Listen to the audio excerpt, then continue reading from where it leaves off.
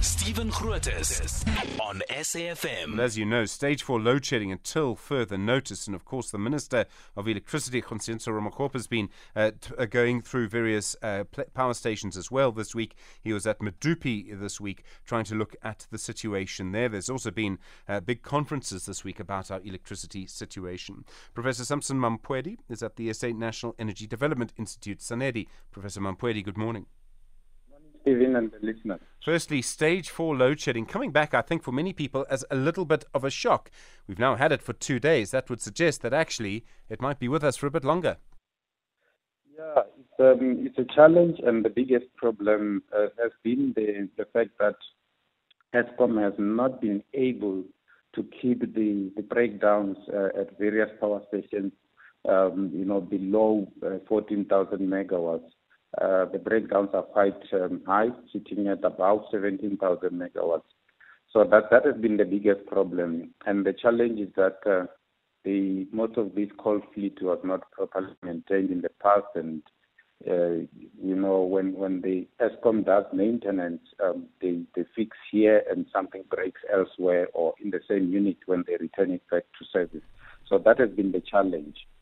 As I understand it, one of the problems is at Medupi. Now, that's a new power station, and yet we still have these problems, and we had 2 of the units come back on.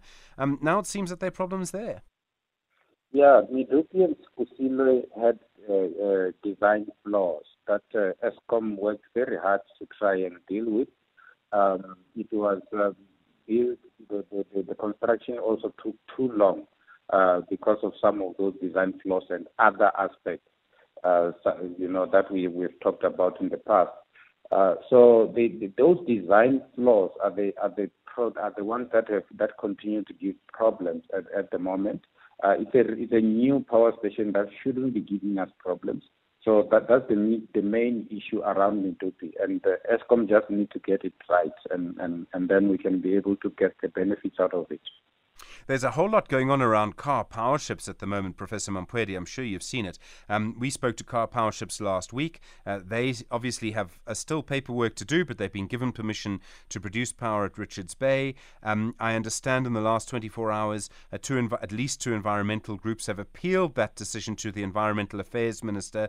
There's a report in Business Day this week as well suggesting that, in fact, government or the Public Enterprises Department is saying if these if people like car power ships and others under the Emergency Power Procurement Program don't start producing power by the end of the year, they'll lose their grid allocations at Eskom. Quite difficult to put it all together, but do you think the car power ships deal will actually happen if that sort of deadline is in fact being set? Yeah, it's difficult. It's a difficult one to say whether it will happen within this particular timeline. This is something that has been going on for quite a long time, and it had quite a lot of problems or a lot of challenges, from the costing to the long terms. It's not the long term, the project term, which was initially an emergency procurement that then became a 20-year deal with the potential to cost South Africa quite a lot of money. And then there were environmental issues. But coming back to the environmental issues, the main thing around the environmental issues is that the environmental groups are within their rights to raise concerns. What then becomes of government and the project developers is to properly respond to those concerns and put measures in place to ensure that those concerns are catered for in their environmental management program. As an example, one of the biggest issues that has been raised was the fact that the car power ships draw water from the ocean and then use it to cool down their turbines.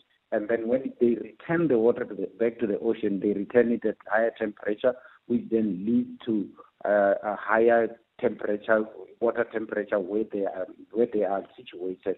And then that leads to a lot of other environmental issues. Now, in terms of that, in the environmental management program, they need to basically ensure that they've got a cooling system in place for the water, so that when it goes back at room temperature, and then it doesn't have those kind of problems.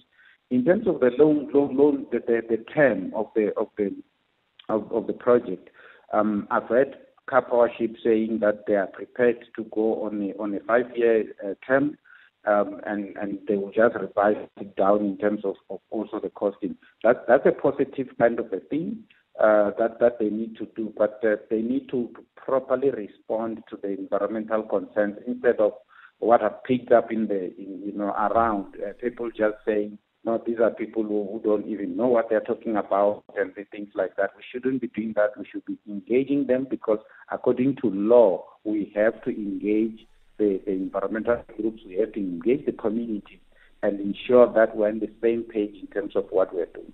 Professor Sampson Mamphweli, thank you. From the SA National Energy Development Institute, do appreciate the time.